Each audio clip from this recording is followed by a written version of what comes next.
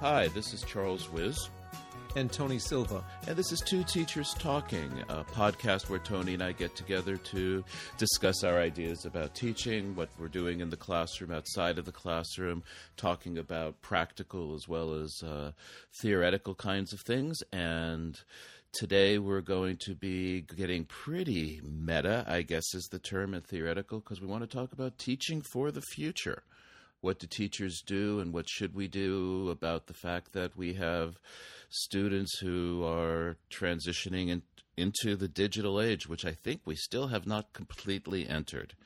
So, Tony, what do you feel about this idea of teaching for the future, and how do we update our teaching to integrate what's going on in the world? How's that for an abstract idea? Integrate what's going on in the world. I would pop a student for writing that in a paper.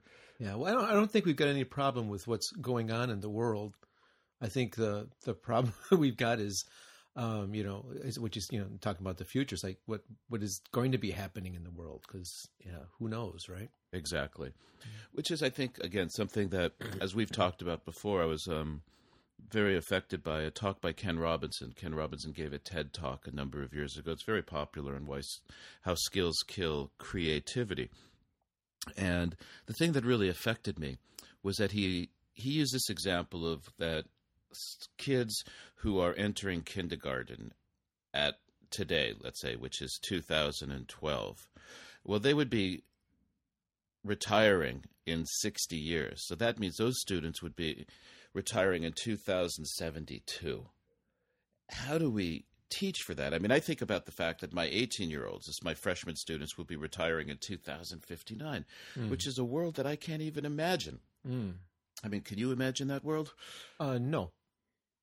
I have no idea what if you were to take some guesses, what do you think is going to be happening then?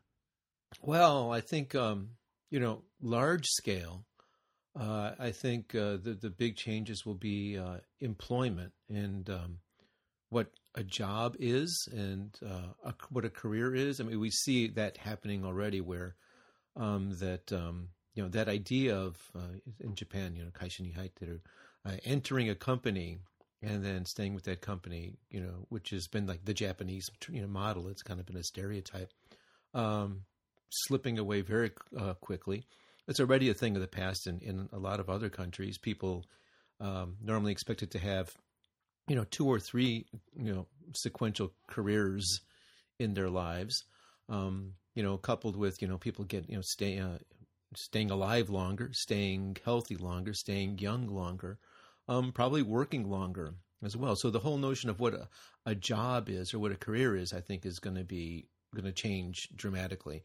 And I think the other aspect, in terms of our conversation, that I think is going to change a lot is the whole idea of a university education, and not only its importance or significance, but even what it is. And we're seeing that change already, and it's more than just online classes. It's a whole different way of looking at acquiring knowledge, skills, and everything else that's part of education, maybe. Well, I think the interesting thing for me is that I believe that our idea of a job is going to look like a very quaint idea. I think and I've kind of, been listening to this whole thing about entrepreneurship and, all how we have to teach entrepreneurship. But what I realized is that I once was visiting in California, it's a number of years ago, and I met some people from Silicon Valley, and I said, so, how does somebody get a job in Silicon Valley? And these people looked at me, and, they said, I don't know. We look for opportunities. We look to create businesses. And that struck me kind of strongly in the sense that I wonder how much people are going to have what we now consider to be a job. Yeah. Was this year, or was this? Well, I'm sorry, I kind of faded out, but that was recently. No. This is a number of years ago. Yeah, it was like in the 90s. I think I remember. Right. I remember this conversation period that we were talking about. I went over to California. I was visiting, and one thing led to another, and the next thing I knew, I was in the midst of this Silicon Valley kind of entrepreneurs meeting. Yeah, so that's already more than 10 years ago, right? That's like 10, 15 years ago. Yeah. So I actually saw that, and it stuck with me, right? Yeah, I can very easily see a world where such a much greater percentage of people are what we consider now freelance. Exactly. Right? I mean, you're just moving from situation to situation or opportunity to opportunity, right? As it were, rather than being a long-term employee of any kind. And that's the numbers of those kinds of people are just going to increase. Right. I think what's going to probably happen is that it would make sense that if there are corporations, they will be looking for the services, the groups or the people who can provide those services. The thing I remember about this was also you met with people and nobody had an office. Mm-hmm. You met with people at a restaurant. You met with people at Starbucks. And I was just kind of almost doing some research, almost doing some kind of investigative journalism, I think is the best way to look at it, or to, describe what I was doing. And people were like, well, why would I pay for an office? I don't need an office. When you meet people, you meet people. And even then they were connected enough with their BlackBerries and everything to manage everything. So if we look at the impact of mobile technology right away, what's the point of an office? So I think we have this idea that maybe even our notion of jobs. So let's bring it back to teaching. I'm so sorry, Tony. You wanted to say something there? I heard a gasp. No, that was a gasp of disgust.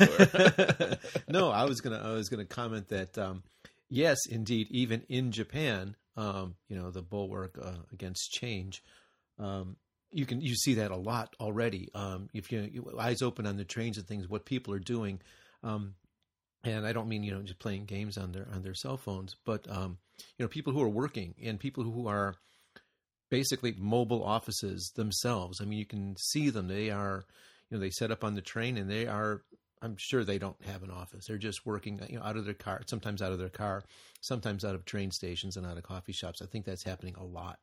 Yeah, I do see a lot of people who are very well connected, not in the sense of and that's a great point. That term, I think, we're going to see as really shifting. That well-connected means how many people do you know? You know people in power. But I think well-connected is going to, really mean in terms of how well you are set up in terms of, your connectivity. So I know you have this too, right? A little WiMAX. Oh, yeah, sure. I think it's whether it's WiMAX, a personal WiMAX, or whether it's going to be a general service. I think that's, several years is just going to be assumed that you're universally anytime connected. Well, I know that's right. So, I mean, most of my students now have smartphones. So we see that, and those come with automatic connectivity. So, yeah, I think we're seeing it in Japan. So the question then again becomes, okay, I'm a teacher, you're a teacher. What we're doing in the classroom, what do we need to teach? How do we get these, our charges ready for a world that we can't even predict? Because if you had told me 12 or 14 years ago that I would be able to have full internet connectivity while I was riding a train across Japan, I wouldn't believe you. So where's it going, do you think? I think, and I'm going to go way out on a limb with this one. Foreign language teachers, I don't think it's going to change that much. I don't think that the core of what we teach, or even how we teach it, and there I'm leaving myself open because I'm not convinced of that myself. But a swift parry to your abdomen with my sword and slash, cut, and bleed. Yeah, but I think a lot of what we teach is going to stay the same. Reading skills, for example, I mean, that's going to stay the same. The ability to analyze information. Wait. Who's teaching analytical skills right now? Come on. Besides me, I don't know. Besides a few of the people we know, you, myself, and a few other people. Analysis, the critical thinking, which the let me interrupt you. Co-opted. Yes, I know where you're going. Yeah. Well, if where I'm going, then I'd like to say thank you, everyone, for listening to the podcast. I'm going to take a break. You might want to tune out. out now. I'm gonna. But do you have a better term for that? Do you have a better a replacement term for critical thinking? Well, it's not that I want to go to the critical thinking. I want to go to that, which the new buzzword now that I could see. I don't want to do that. But what I want to say is that I want to agree with you on the reading skills. Very much so. In fact, I think that the current emphasis on speaking and listening in a lot of classes is dated. I think that most of our students will be using reading and writing skills as they use English in the future. And because that's how you're going to use social media. It's going to be written, and it's going to be having to write it and read it. So I think there needs to be an increased emphasis on reading skills and writing skills. I think that I do not know too many people who are teaching analytic skills in the classroom. In fact, I think most people are still teaching basic language skills. So I think that we have to start bringing in critical thinking skills into the classroom. And in fact, I think the big change we have to make is that courses should be designed around critical thinking skills, and that we kind of wrap the material kind of around that framework, so that's where the vocabulary comes from. That's where the comprehension activities come from. But anyway, my pet peeve is, I think you have it too, right? Is that everybody says, oh, yes, we teach critical thinking skills. And they're not.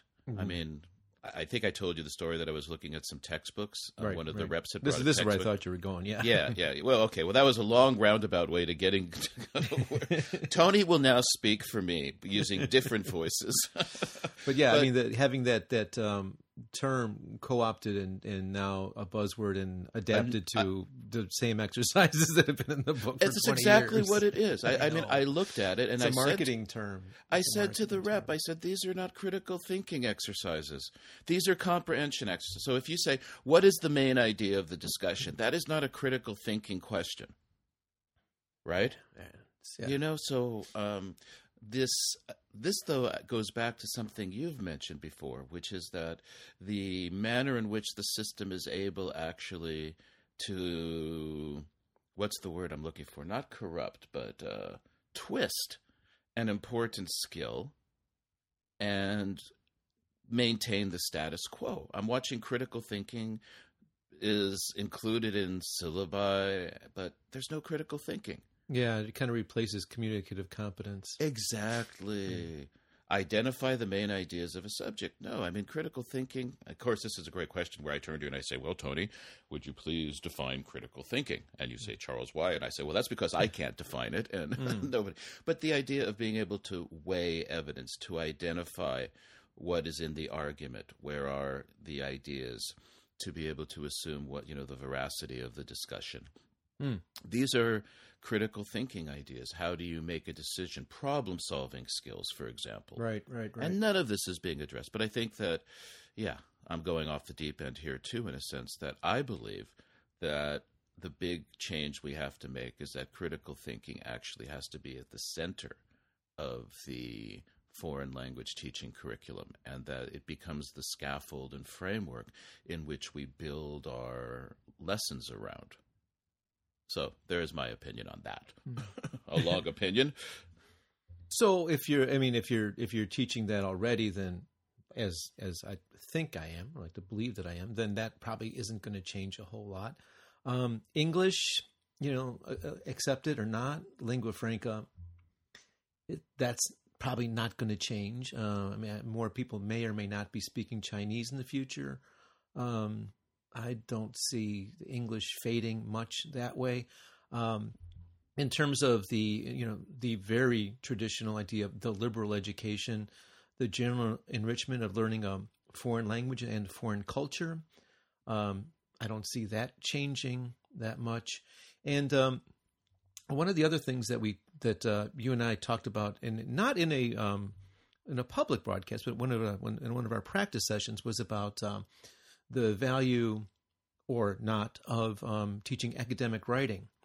And we talked about the analytical skills involved there and the discipline and things, and other things with that kind of get slipped in with the food of our lessons, but the other kinds of processes that get taught. For example, just like in terms of foreign language, you've got your memorization, you've got like restructuring your whole worldview, you've got putting wording concepts differently and forcing yourself to rethink certain concepts to fit the vocabulary or the structures of the target language.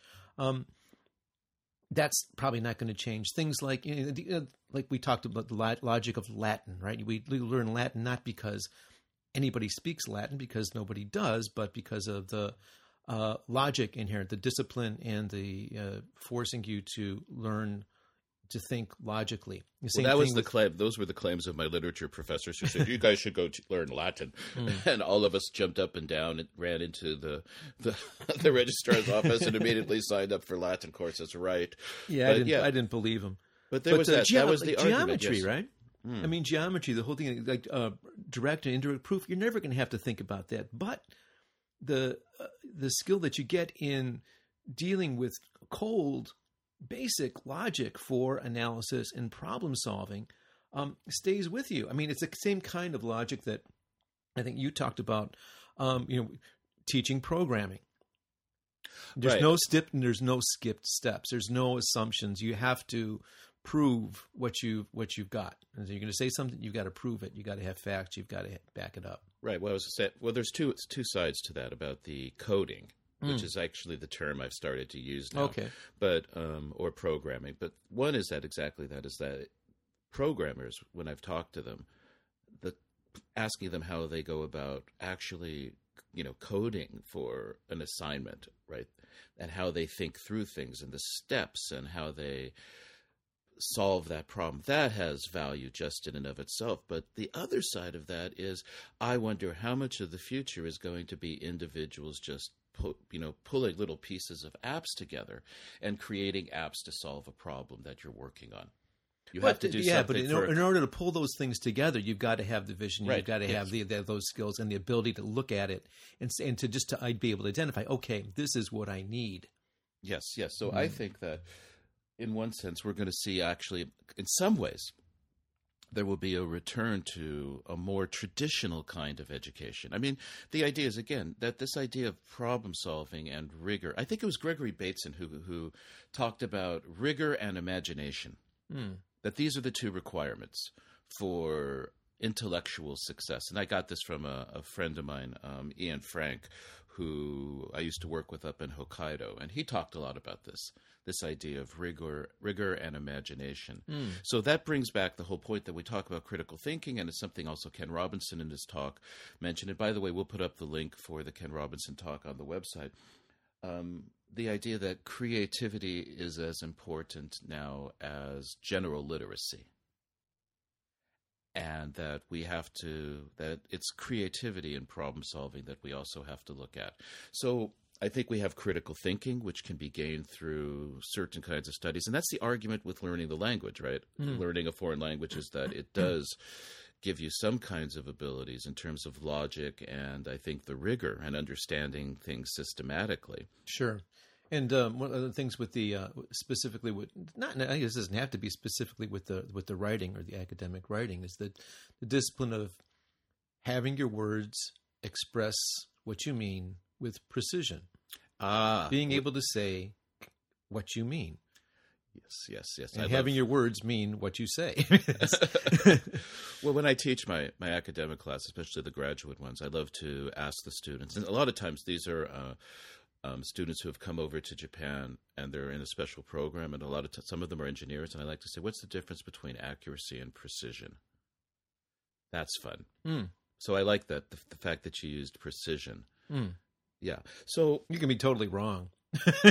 And still be accurate. Very, very precise. You can do both, right? Yes. Accuracy and precision. Yeah, you can be very precise with your inaccuracy or with your wrongness, so to speak. Right. And I'm perfect proof of that in the classroom, I think. But there's also the idea that we live in a world where information is readily accessible. Yes. I mean, do you remember it used to be that, I don't know when you went to school, and I think I may have mentioned this before in one of the podcasts, but I was a literature major, and if we were sitting around and we had a question about what was happening when James Joyce or somebody else was writing a novel or something, and we didn't know the answer, the first question was, does anybody know an art history major? Because it was the art history majors who knew everything. And now you would never do that. I mean, if the question came up, hey, who won the Academy Award for Best Actor in 1964?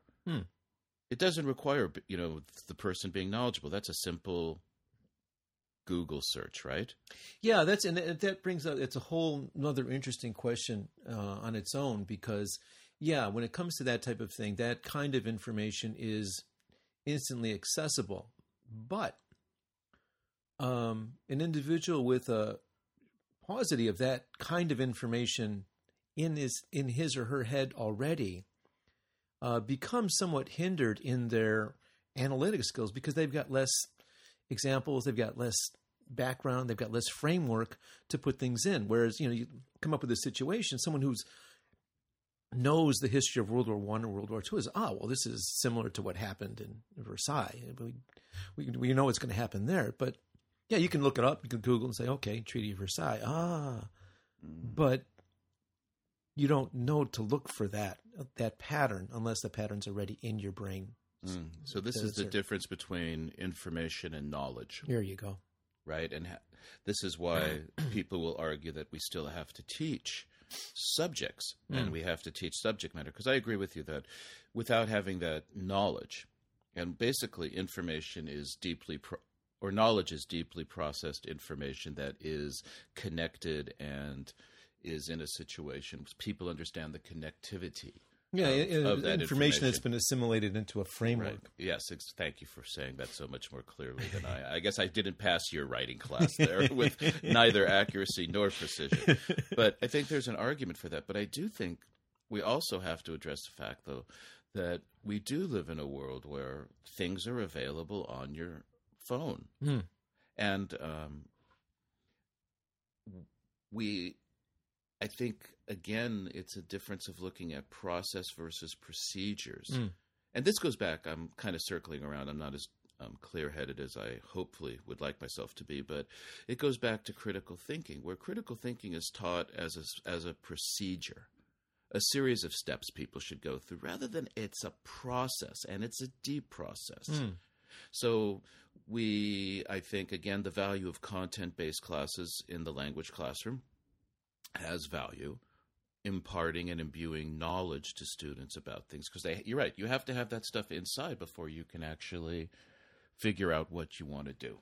Yeah, you have to know what you know before you realize what you don't know and what you need to know. Or you have to know what you don't know. There you go.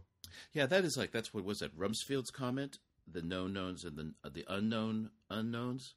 And I was shocked, by the way. I know I'm getting a little slightly political, but I was shocked that people took him to task for that. I think he really nailed it on the head there, right? He made a very fair statement, right? That there are unknown things, So we need to look at that. So, okay, we're talking about the need for reading. I think there's a good argument that writing will continue. How else do you think we're going to have teaching for the future? How do we prepare our students? How do we get them ready for a future where probably everyone's walking around with Google glasses and information that they need is automatically coming up in front of them? I guess the world will look like Terminator, the way the Terminator saw the world, right? If you step out into the world, I guess it would, yeah. But there probably less of that as well. A lot of more people staying in their own little caves. I'll go back. I'll fall back on liberal education. My old friend Newman. I think part of it, the importance of and I think it's always has been important, but I think maybe in this context the importance gets underscored. Teaching people how to learn. In addition to giving them the knowledge that hopefully will then get assimilated into a framework of knowledge that they'll be able to carry around with them, teaching them how to augment that and build on that themselves without the need for the teacher, right? Teaching them how to do that I think is as close as we can get, because then whichever way whichever the future turns, they have that skill set to be able to adapt. I completely agree. I mean, again, there's a big catch-all. The term is autonomous learning. But I know... Okay, just don't ask me how. Right. Well, talk about pet peeves. It's an amazing thing to me when a student now says, I don't know how to do something. And all I do is I utter one word, Google. And I try to explain to students... actually, it happens in my personal life all the time, too, is I don't understand why people are asking me questions on how to do something. Mm-hmm. When I have a question on how to do something, I Google it. If I try to do something new, if there's some new thing. For example, I remember the first time I decided that I'd build a computer, put my own, together with pieces, right? This is when I was making my little Hackintosh, right? And there was nobody around to teach me how to do it, but there is so much information available. So yes, well, see, that's what you've got to teach the kids, because yes, exactly. You're obviously a person who knows how to do that, and you know how to learn. You know how to get Google. Information, and you know how to learn. But this is more of a traditional skill. That was what I remember learning. We were taken to the library. You were taught how to use an encyclopedia. I remember, what was the thing where God, it's so old. It was the little green journals that were the guide to all the things that were published every year in magazine and journals. The Reader's Guide to Periodic Literature. Do you remember that? Points for pulling that one out. Great. Do you remember those? Yeah, I do. Now I do. Oh, sorry. Yeah, what were those? Yeah. Well, okay. I'm dating myself. Excellent. Here. But I remember that we were taken in, and that this is who are they? Our teacher, my teachers, and the idea was that they would teach us how to find information. And I wonder how many students are actually taken through systematically to learn, here's how you use Google, here's how you would use Google Scholar, here's how you would use Wikipedia properly. Well, from my experience, I can tell you very, very few. Yes, exactly. So I think that's something else we have to do. I know that a lot of the students at my university don't even know how to use the databases, online databases, for getting information. So, right, autonomous learning is one of those catch-all terms that I completely agree with. But again, I think we're both saying this isn't new. Right? This is, I think, the liberal arts education. I remember this was part of being a lit major. And you were supposed to know things. For example, it's, again, I'm tuning my own education, which I think I was fortunate was a very good one. Is I remember going into, I think it was the 19th century American and British literature, and the professor immediately started the first day of class by asking us who was Prime Minister of England when a certain novel was written. And we all looked around kind of like, well, I don't know. And he's like, well, how can you read a novel without knowing that? What was the music? What kind of music were people listening to? So this general sense of, I think, expecting people to have knowledge is important. Again, we're returning to the traditional liberal arts education. Better reading skills. And I completely agree. Writing skills, especially for teaching process and then, for precision and accuracy. But what about what we usually do in the classroom? And this is what I mentioned before to you. In language classroom, I was teaching directions the other day. Yeah. Right? This one. This is the obvious no-brainer one where I was teaching directions.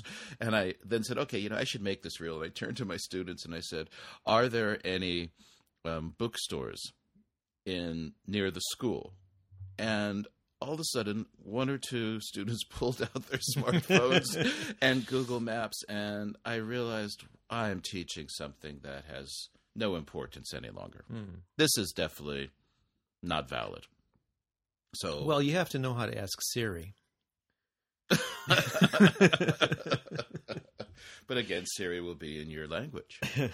And for those people who don't know what Siri is, Siri is Apple's smart assistant. AI voice-activated user interface. Is that a good way to describe it? Don't insult our listeners. Our listeners know who Siri is. That's probably very true. Do you think so? Yes, I do. They might, yeah. Even if they don't use it, and I'm sure it's pretty widespreadly now. I'm sorry if I've insulted you, listeners, and if that's my worst insult to you in the entire history of this podcast, then I don't feel so bad. I usually do far worse opening my mouth within 5 minutes when I meet people, but I think Siri, will be in your natural language, right? Of your course, native language. of course. So, what else is going to be obsolete for teaching? I think directions, asking people, is there something here? I think that's obsolete already. What's going to become obsolete next? I think reading menus. Yeah. I think there's got to be an app pretty soon where you just aim your phone or your Google Glasses. Well, I guess if there's one area where the actual practical language skills that need to get taught will change dramatically is travel English. Yes. Because that's where technology really is kind of transforming the whole interaction process there. And it's big impact. And yeah, why teach the language and when you can just teach the electronic skills to get I mean, you talk about survival skills, right? They're shifting away from the linguistic to, technology. Right. So I think ordering food in a restaurant, asking directions, reading signs, navigating an airport. I mean, all those things, even of going through customs, right? Calling a hotel for reservation. Wait, what do you mean What? calling a hotel? On a calling a phone? hotel Yeah, for using a phone? Using voice? Using my phone for voice? Why would I do Yeah, that? airplane, travel agents, hotels, restaurants. Right. Changing a seat assignment. All of this, I think, is going to go by the wayside. And the positive side of that, I think it's going to free language teachers up to teach more of the critical thinking, process skills, problem-solving skills. And basic, again, a cliche, but communication. I mean, person-to-person communication. I mean, that isn't going to change. Language as the basic medium of communication, not going away. I don't know. I mean, I've seen actually people sitting next to each other, and I'm convinced they're texting each other. Well, they're using language. It's not a language that my generation understands. It's not spoken, but it's a language. Yes. But how do we? I think also then it's fair to say texting, or the way written language is being used. It's definitely email is no longer the prime communication medium, right? I think for young people, the use of social media, I think Twitter is definitely transforming how information is being communicated and sent to people. Do we need to? I think it's augmenting. I don't know that it's. You've got. It takes care of the practical stuff, and it takes care of like the entertainment things, and it takes care of the immediate details of information. I don't see the need going away for like longer blog type entries or other kinds of internet expression going away. And I think that's when you talked about the importance of written skills. I think there's your evidence for that. Not everything, even in Japanese, not everything is going to be. You can't communicate everything in 140 characters. Although it's unfair.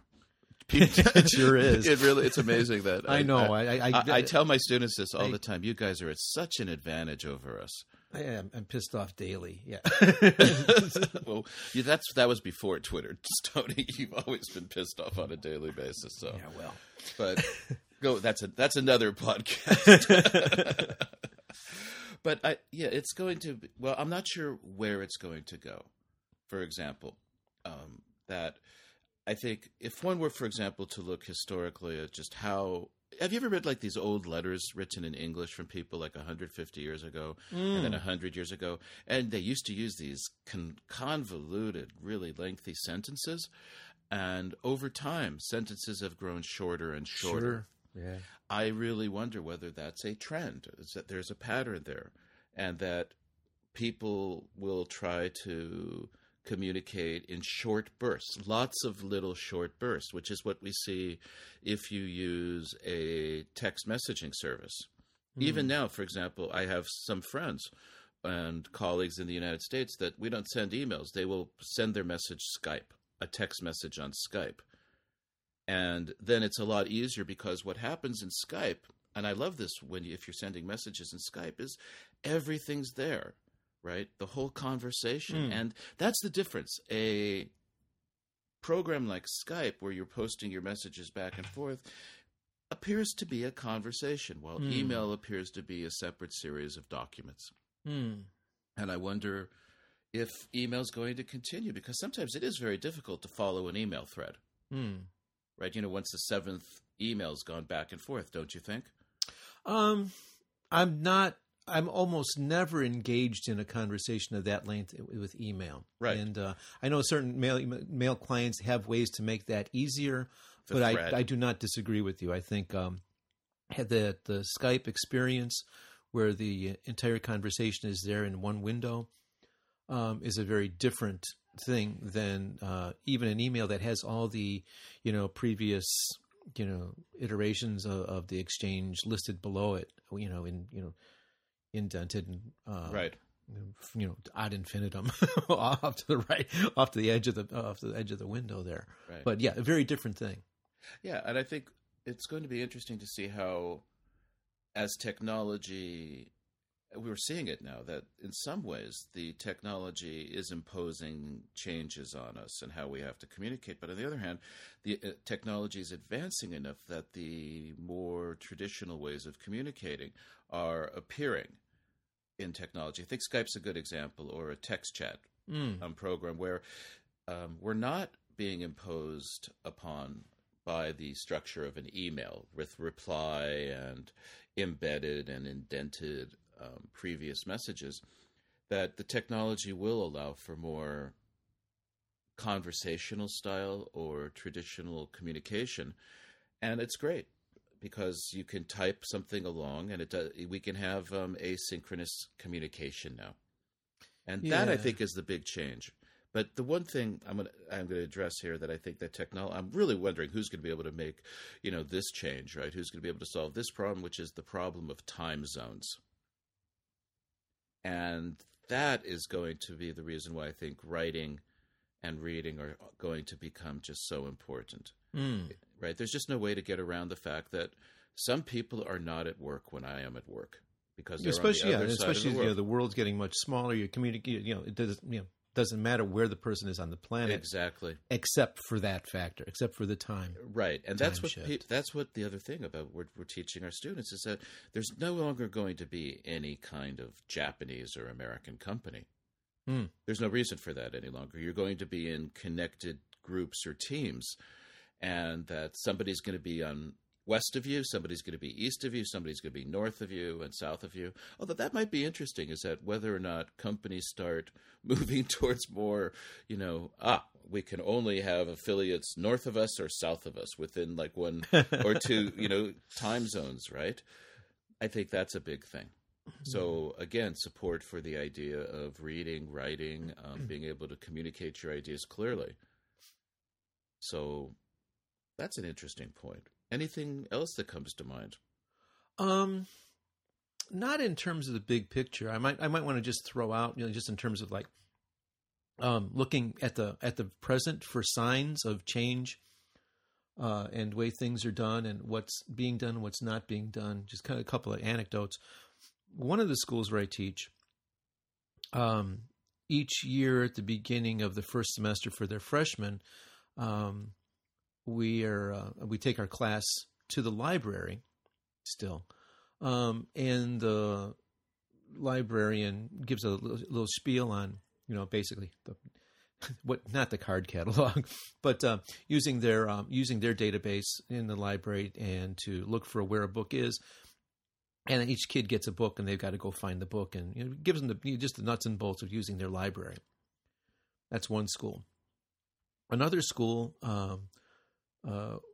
which they used to have as a requirement, but now it's an option that the teacher can elect to do for their advanced writing classes, is also a library session.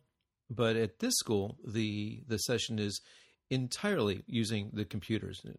There's no book involved. They just teach the kids the computer system that the university for them has set up for that library, and also being able to actually if need be, get the books either from that library or from the associated libraries in Japan.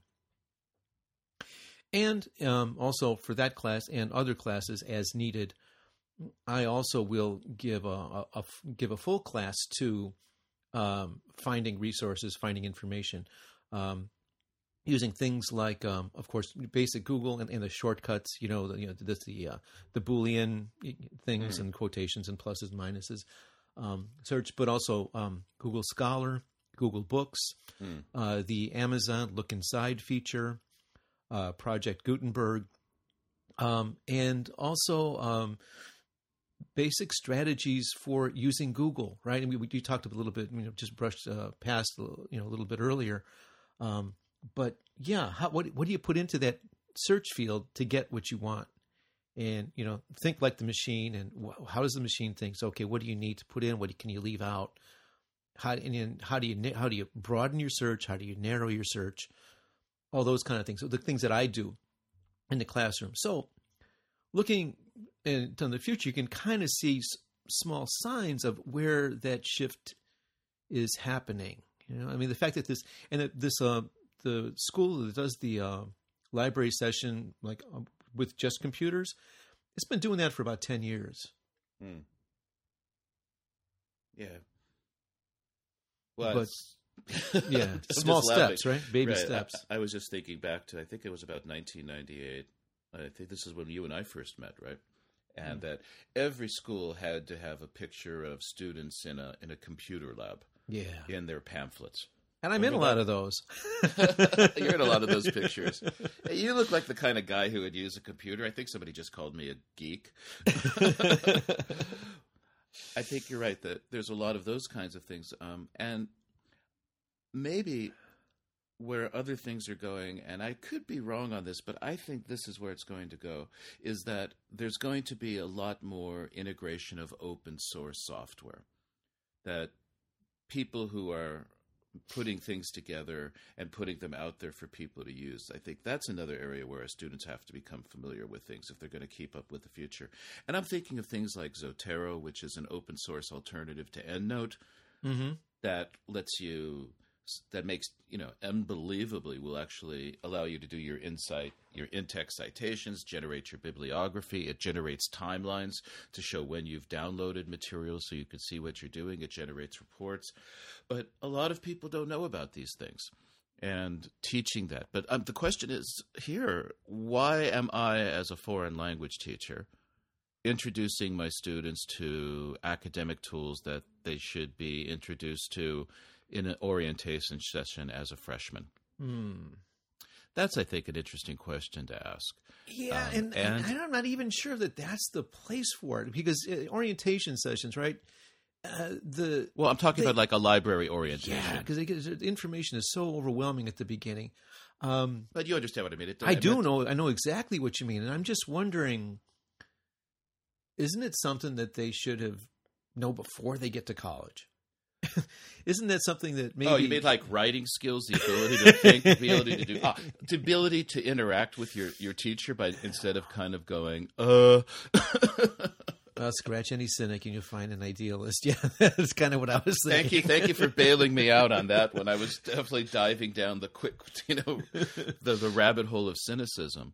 But this goes back to, what should students know before they get into college? And so now we have to look at what's happening in high school. And I know this is the way that my program works at my school. I have to go out and observe my seminar students in their student teaching, and they go out to these schools, and do you know that not a single one of the schools that I visited has any tech in the classroom?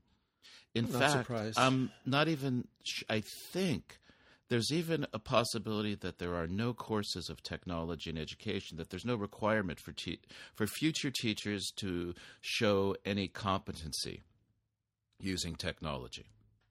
No, so I'm not surprised at all. I live in Japan. I know right, exactly. Yeah. So people who are not here might be shocked and probably don't believe you.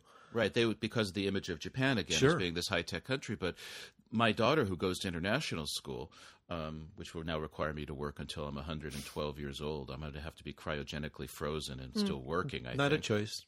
Okay, not a Quit choice. complaining.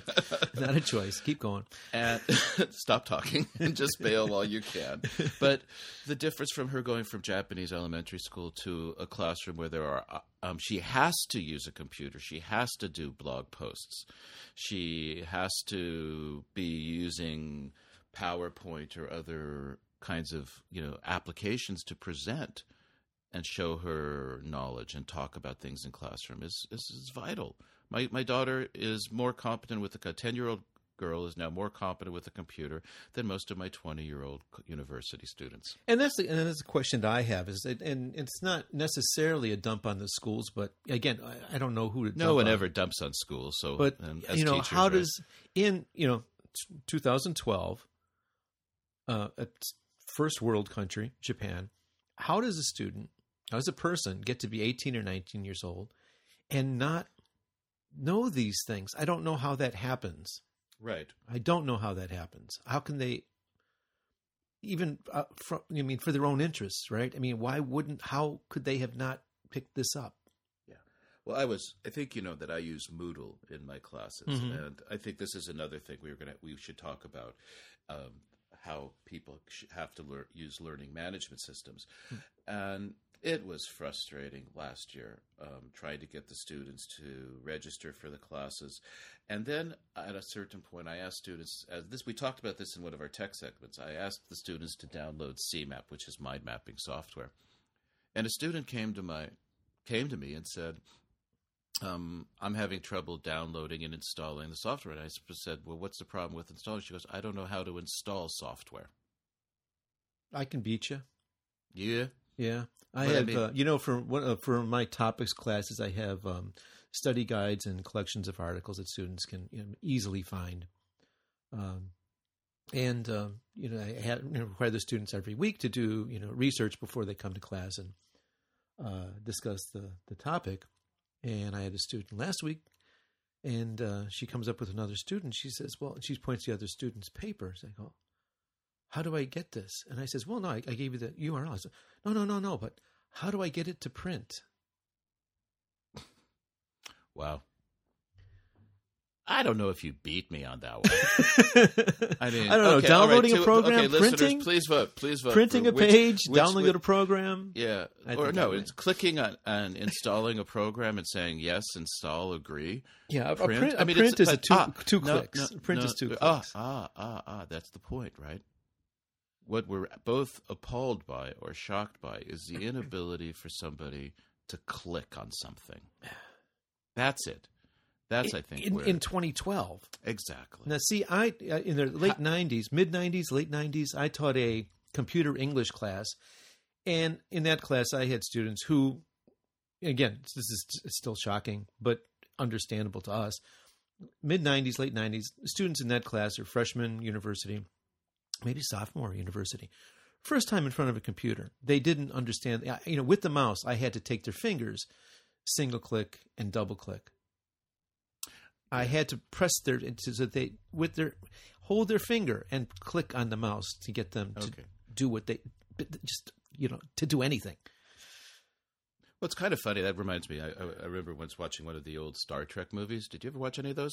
The old movies, no. The TV show. Yeah. Okay, but they made some movies, and at one point they end up coming back in time or something because the whales are going to save the humans or something. And that could happen. They come back in time, and Scotty, the engineer, needs to use a computer, and it's like 1970s or 1980s America. And he says to the guy says, okay, the guy says to Scotty, please use the computer. And of course, Scotty walks up and he starts talking to the computer. Okay, and the guy says, no, use the mouse. And Scotty says, okay, and then he picks up the mouse and speaks into the mouse as if it's. But he was just a little ahead of his time. Yeah, and he goes, oh, a keyboard, how quaint. But you're right. I think that we're wondering how to. Okay, but this again brings up the problem of a university educator, which is that we get students who are not ready, who are not prepared in many ways for advanced education, for higher education. Right. And just one little idea to throw out there, though, which hooks really well with your Scotty story. And so here I was teaching kids how to use a mouse. That's wasted time, too, because we talked about 50 years from now, there aren't going to be no mice 50 years from now. It's a and I guess maybe the question that we're struggling with is, okay, short-term expedience. What do you need to know now to get you to that point in the future, so that then you'll be ready to be able to do something else? Because you won't need keyboard or mouse skills in 50 years from now, because the interface will be completely different. Right. But you have to learn how to learn. Yes, pick up those things. Exactly, because I think back to having to teach. The idea is that anyone entering college right now would understand how to use a word processor and a spreadsheet. And teaching people how to use certain kinds of software, I think, is wrong. I mean, again, the idea is that we have to teach people how to be able to teach themselves to use the software. Right. And how to be able to adapt. Because I have... we talk about where's the university going, right? You brought that up earlier.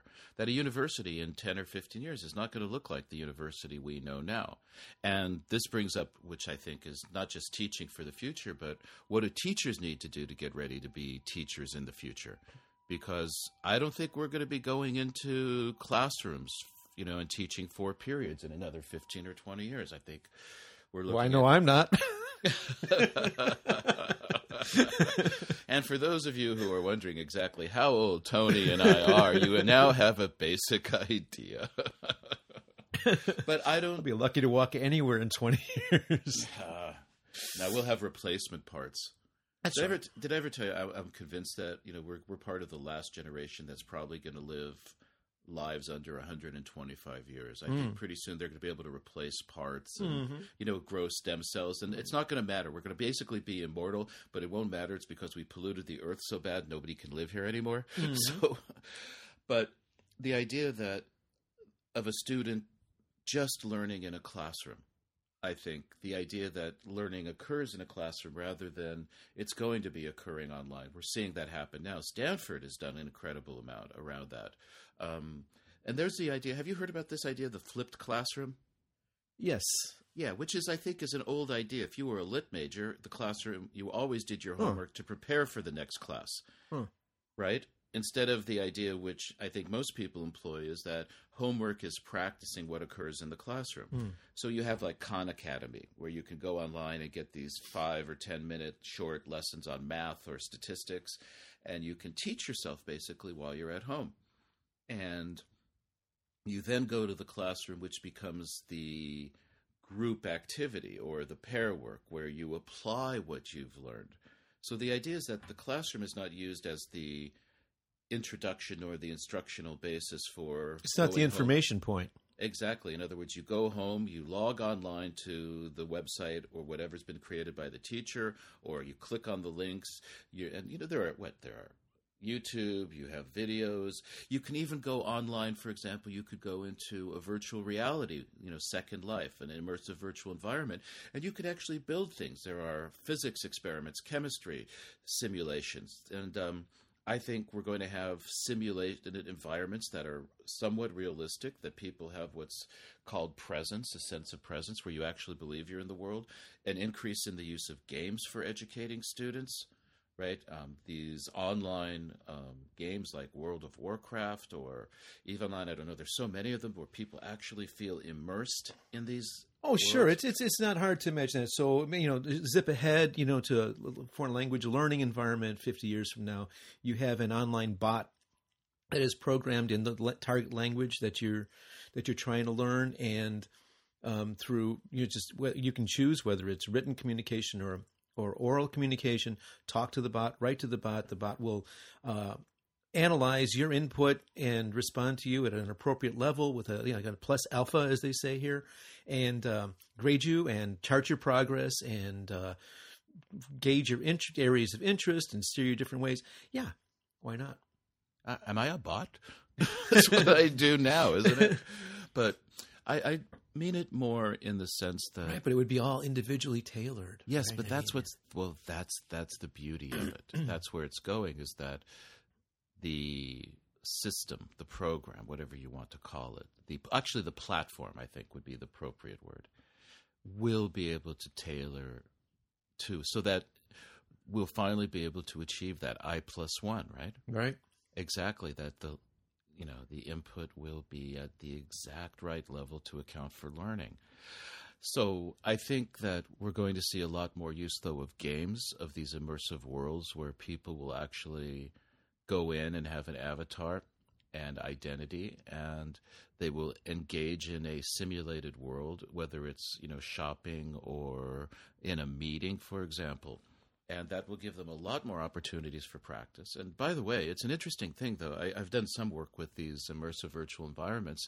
And the great thing about it is that if you give students homework and they have to actually go in and work in these immersive worlds and they're using text chatting to communicate, it gets time-stamped and you can get them to send you the chat logs so that you're able to see they can actually do the homework at home and still be doing pair work. Instead of homework being an isolated activity. And that's a nice thing. Very, very I like that, but it takes so long to get the students up to speed because, again, their computer skills are just non-existent, basically, once we start them there. So I think there's a lot that's going to go on in that way, right? The use of technology. And it's going to be interesting to see how it all turns out. And getting the students ready for this. But the world is going to move real quickly. And it's going to start moving more quickly. And I think it's impossible for us to predict. So we come back to how do we teach our students to learn? And nothing is more important than that. How do you educate yourself so that you have a problem, there's something you need to do, or there's something you need to learn, and you know how to go about learning? Well, let's figure that out and make that a program, an episode in the future.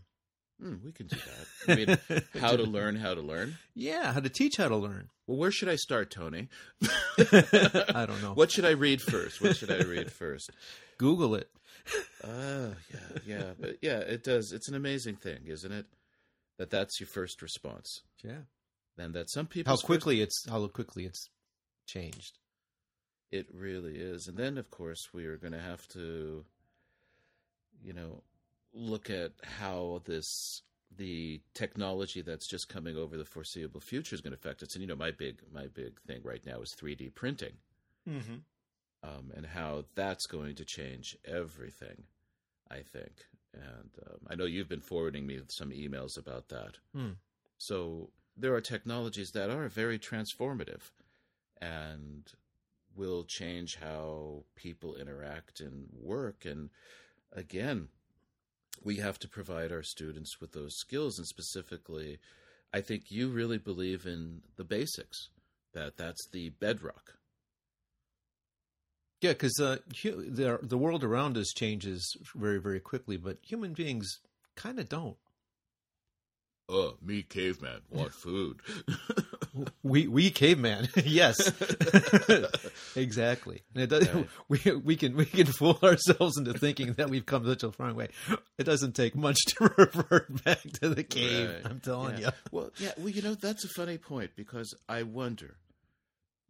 Who was it? I was at a talk one day, and somebody said that, or I read it somewhere, that if we were to be able to resurrect like Socrates or Plato, or any of these people, right, from a few thousand years ago, and put them into a standard classroom, that they would feel right at home. I think I read something like that too. I must have read the same thing. And I wonder. I was just thinking about this. That maybe one of the big things that teachers have to start doing. This is another different podcast, but I'm just going to hint at it or kind of skate over it real quickly, is I think we're going to start having to integrate a lot more neuroscience, cognitive science into how we teach and really looking at that. For example, really understanding how the way we introduce vocabulary or any material, what kind of load that's putting on working memory, how we're going to optimize working memory, for example. How we're going to optimize attention and what we know about attention. I think that's going to be something. I'm not sure the teaching field is ready for reality. Reality, what's that? Is that a TV show? I've watched reality. I mean, science, science. Okay, but I think how people learn. You understand where I'm going with? Oh, this absolutely. One. And is that why isn't it happening right now? I mean, why hasn't it happened before? I mean, why? Yeah, right.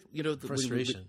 Well, the point is that we get to, and I'm especially guilty of this too, by the way, I forgot to mention I'm having a truly epic battle with my first class on Monday mornings.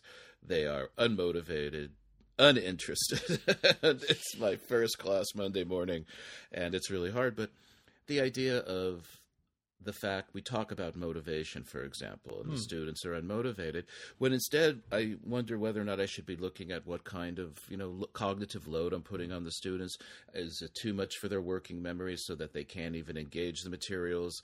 These are very basic concepts, and I know that people out there who know these a lot better. But the fact that this wasn't a basis of my teacher training. And it's not something that's talked about in the teacher's room, right? Is somebody say, hey, how are you? How do you know whether or not the way you're introducing the material is the best way? Yeah, that's a whole other thing. Yeah, teacher training. Okay, so everybody knows maybe what one of our next episodes is going to be about. Yeah, but how do you train a teacher? Ooh, yeah. Well, I could tell you how not to train a teacher. There we go. But then again, it's hard to give the positive, but there's a lot of negative examples. I think we're seeing a lot, though, from Teach America, the program in the United States, where people are volunteering and they have massive amounts of data about what makes a teacher, what teachers need to learn. I think that's the other thing, by the way, in talking about teaching for the future, is things are going to be so much more data-driven. We're now able to actually have the data, access data, and actually see what's happening. And that'll be a good thing. Well, that's another argument, by the way, for everybody out there.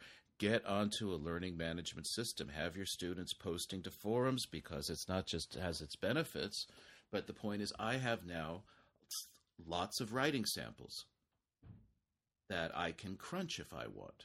Well, we should do that as one of the hands-on episodes in the future. I think a lot of people, including me, would need help with this.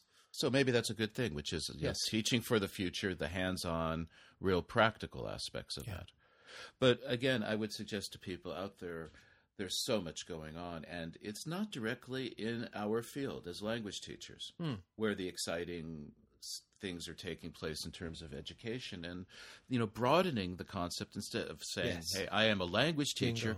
Bingo. Refer to yourself and think of yourself as an educator. Bingo. And I don't say teacher anymore. I say I am an educator. Well, that's what's on all my blurbs, my online blurbs, as I go through. Yeah, I'm now a teacher, professor, educator. So we have a lot to go through. So I think we've covered some of these things. Yeah, nice start. Good. Yeah, this is definitely an ongoing topic. Again, would love to hear what people think about this topic and what you're doing to either prepare your students or yourselves for the future. Or why you're dragging your feet. And I don't mean that facetiously. I mean, it's really because there are valid arguments for resisting change and, taking my argument, like, the basics and traditional liberal arts education, farther. I almost said to an extreme, not to an extreme necessarily, but farther out, and reasons why not to jump on the newest bandwagon. Whatever. Well, whatever your opinion is, we'd love to hear it. Well, we're arguing against jumping on the newest bandwagon and trying to find out, really what is needed to prepare our students for a future world that is unpredictable and is even difficult to envision. So, yes, we'd love to hear from you at twoteacherstalking@gmail.com. The website is twoteacherstalking.com. And, of course, if you're listening to the podcast, you probably know that we're on iTunes as Two Teachers Talking. And I think, Tony, what are we thinking about next time for our next episode? Haven't thought about it, actually. We have thought about it, but I don't think we came to a decision. We haven't decided yet, right? So you got an idea? I have too many ideas, right? Actually, I would do the hands-on aspect, the follow-up to today's discussion. Will you be ready to do that for next time with your online learning environment thing? I might be able to do that. Okay. And I can very easily play the naive. The knave? Yes. The knave? The knave. Oh. So put the load on Fanny, right? There you go. So, because I'd like to learn too. Okay. And we will post the link for the Ken Robinson talk that I mentioned before. It's an interesting talk. It has certain weaknesses, but overall, I think his argument that creativity is as important as literacy is an important argument. And we didn't even talk today about really supporting creativity Right. in the classroom. And we didn't even get into... Good luck with that.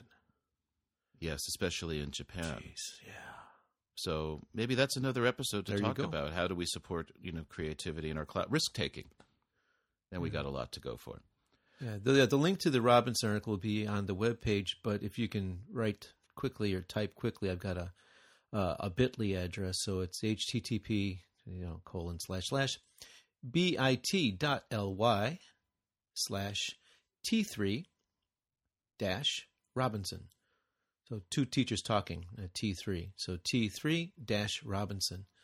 It's a bit.ly address that'll get you there, but the link will be on the webpage. Actually, that's a great question. Why is two teachers talking T3? Two.